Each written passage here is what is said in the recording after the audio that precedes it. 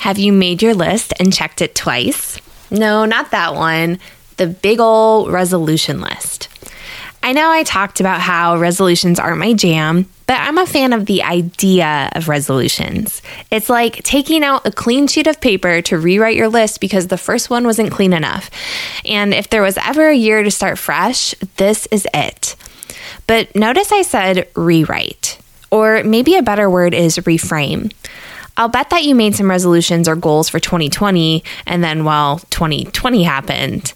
But I'm also willing to bet that those were sound goals, things that meant a lot to you, and many you were still able to carry out, just maybe in a rewritten form that you weren't expecting and definitely didn't ask for. So that's what we're going to talk about today. You're listening to the Anna Krusic Podcast, episode 112, and today we're talking all about creating your goals for 2021.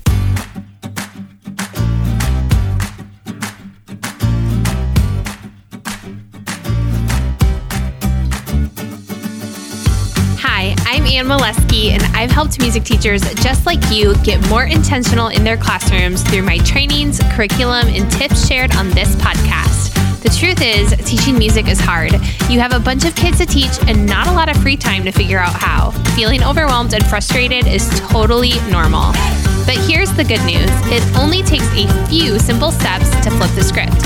And although it may be simple, it's definitely not easy unless you have the right toolkit. So let's start tuning and transforming your music teacher life right now. The actionable steps you need to find the purpose, follow a sequence, and choose joy are right here. This is the Anna Krusic Podcast. Okay, you may have finally hit your stride in terms of all the changing things with teaching in 2020 and now 2021. But even though the way you've been teaching is probably a little different, what you're teaching, the intention behind what you're teaching is still the same. And so planning stress is probably all too real right now. Think about it. How often do you stare at your open computer screen looking at a blinking cursor, thinking, what should we do this week? Is it every time you sit down to plan your lessons? It took me a hot minute to figure it out too, to be honest, and at first it was a hot mess express. I threw things in all willy-nilly at the last minute, wasn't really sure what led here or there, and I had no clue how to keep my kids engaged throughout my music lessons. I knew there had to be an easier way, a process, or a system for how to plan my lessons week to week that would be efficient, effective, and beat the overwhelm. Well, guess what? There totally is. And I want to share that system with you. Join me in my upcoming free workshop, The Ultimate Music Lesson Planning Roadmap, How to Plan Music Lessons Without the Overwhelm. I'll share with you the 4 planning pillars that have perfected my planning process inside this free workshop. Head to annakrusic.com/workshop to snag your seat. Again, that's annakrusic.com/workshop. Lately, I've been trying to rush through a few books that I want to make sure I complete before the new year and all the goal setting and reset buttons and all that good stuff.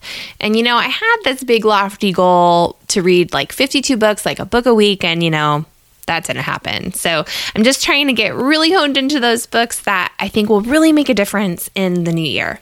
And one of the books that I'm reading is Atomic Habits by James Clear. Now, books and I have a strange relationship.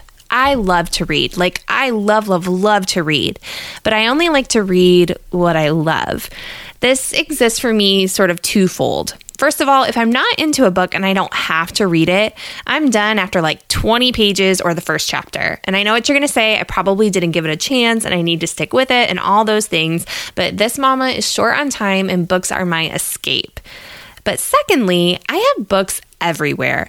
I have some in my office, on my nightstand. I have books I read in hardback, listen to on Audible, or read on my Kindle. And I have roughly 5 going at any time, ready to go, depending on my mood or where I'm reading. Audible is a fairly new-ish thing to me, although I love podcasts, so it just makes sense that I would love audiobooks too. But every once in a while, I listen to a book and I know pretty quickly that I'm going to have to finish listening and then reread the hard copy. And Atomic Habits is one of those. There is so much practical but also research-based advice on how to structure your life and your environment in a way that will set you up for success for the habits you want to have and the habits you want to break. And also, there's just a few gems along the way that really make me stop and think. And so I wanted to share a few of those with you today as you may be thinking about setting some new goals for yourself in 2021. The first thing I came across in the book is, "The best is the enemy of the good," the quote by Voltaire. This quote came up in the book and it made me go down the rabbit hole of internet quotations. And many folks have reversed this, and I think in doing so have missed the original point. Now, I can't get into Voltaire's head, but within the context of James Clear's discussion, this has everything to do with the idea that done is better than perfect. Yes, because perfection is an impossible myth. It doesn't exist. It's a mountain you can climb, but you'll never summit. And the point is, if you wait around for perfection, in any sense of the word, you'll wait forever. Action is greater than inaction.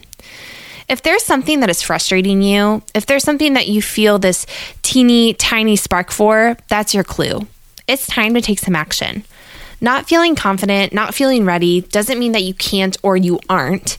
It means that you need more experience getting comfortable with being uncomfortable. This can apply to life in general, sure, but it also applies to our teacher-musician life as well. There are so many different pathways we can travel when it comes to teaching our kids. There are so many new things to try, new ways to create, new ways to relinquish control to our kids that we may never get to see magic happen if we don't try. I've seen members of the Sequencing Solution experience this firsthand. They've never had their kids improvise, they've never used movement in their classroom, they've never taught this way.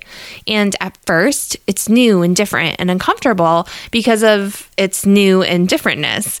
But the more that they step into it, the more that they make the process their own and things take shape in a way that they weren't expecting, it's even better than they expected. Action gives you data. The data you need to make your next best choice, the next right thing, as Anna would say in Frozen. But staying in a state of homeostasis, being afraid to turn up the heat, debilitates your growth. So take action, whether it's changing your lesson flow, writing new songs for your students to sing and play, or breaking out of the barred instruments when they usually just take up space in your closet. It won't go perfectly, and you will learn so much about yourself and your kids. Another thing that I came across is the importance of environment. In the book, Atomic Habits, one of the strategies that Clear talks about is setting up your environment for success. It's all about surrounding yourself with things and people who help you step into the identity you imagine for your future self. The teacher space is incredibly supportive. I mean, this year has totally taught us that, but it can also be incredibly toxic. I've made no secrets about the fact that I have to sort of prep myself when I dive into certain internet communities of other educators because the nature of some conversations, not all, but some, are 100% out of alignment with who I am and how I interact with my colleagues and friends. Now, to be clear, I'm talking about the interactions themselves, not the topics, because education has and always will have important and hairy issues that we owe our students to address and discuss candidly and honestly. But it doesn't always serve me, and on the days that it doesn't, I don't engage. I control my environment. Another way that I control my environment is by finding those groups that do align with how I want to interact with others, how I want to learn from others, how I want to engage with new ideas and do my own research and ask questions and be in an environment that, yes, some days might challenge my thinking, but also allows for conversations that advance my understanding and highlight the holes in my thinking. I also want to be in an environment that is supportive and makes space to ask questions and learn from one another. This is a big reason why the Anacrusic community, the Music Crew Collaborative, and all the communities inside of the Sequencing Solution and the League exist, so that we all have a place to be in an environment that will serve us and teach us well. So take action. Where are you engaging? Is it in a space that will make you think? Is it in a space that you can meaningfully engage and ask questions? Find that place. Join one of those that I mentioned or somewhere else that fits for you.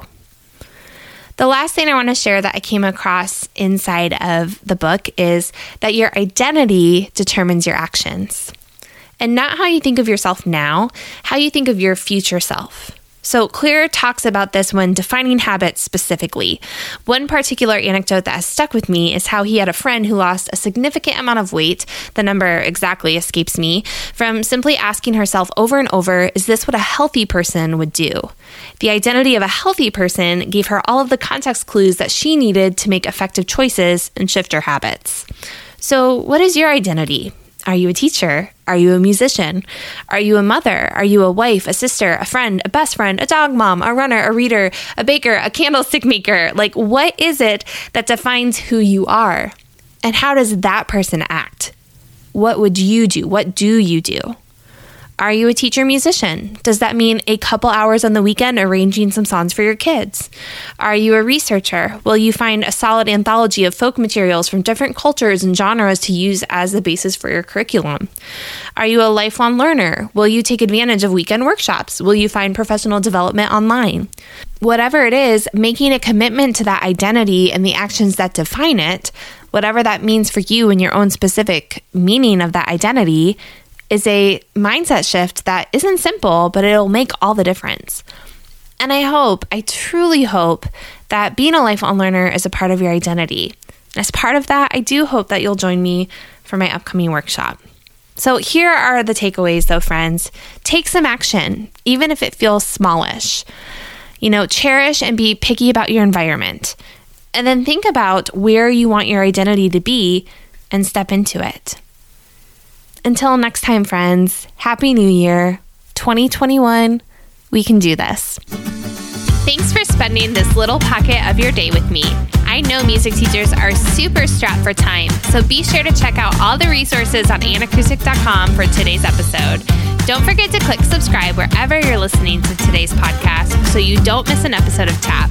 That way, you'll be notified each and every week when a new episode's live. And if you want even more tips and tricks delivered to your inbox, like a little love note from me to you, make sure you sign up for the Anna Krusek newsletter and you'll be the first to know all the things. Also, if you are feeling today's episode, take a screenshot and tag me on Instagram and Facebook. And I'd love you forever if you take a hot minute and leave a review. See you next time.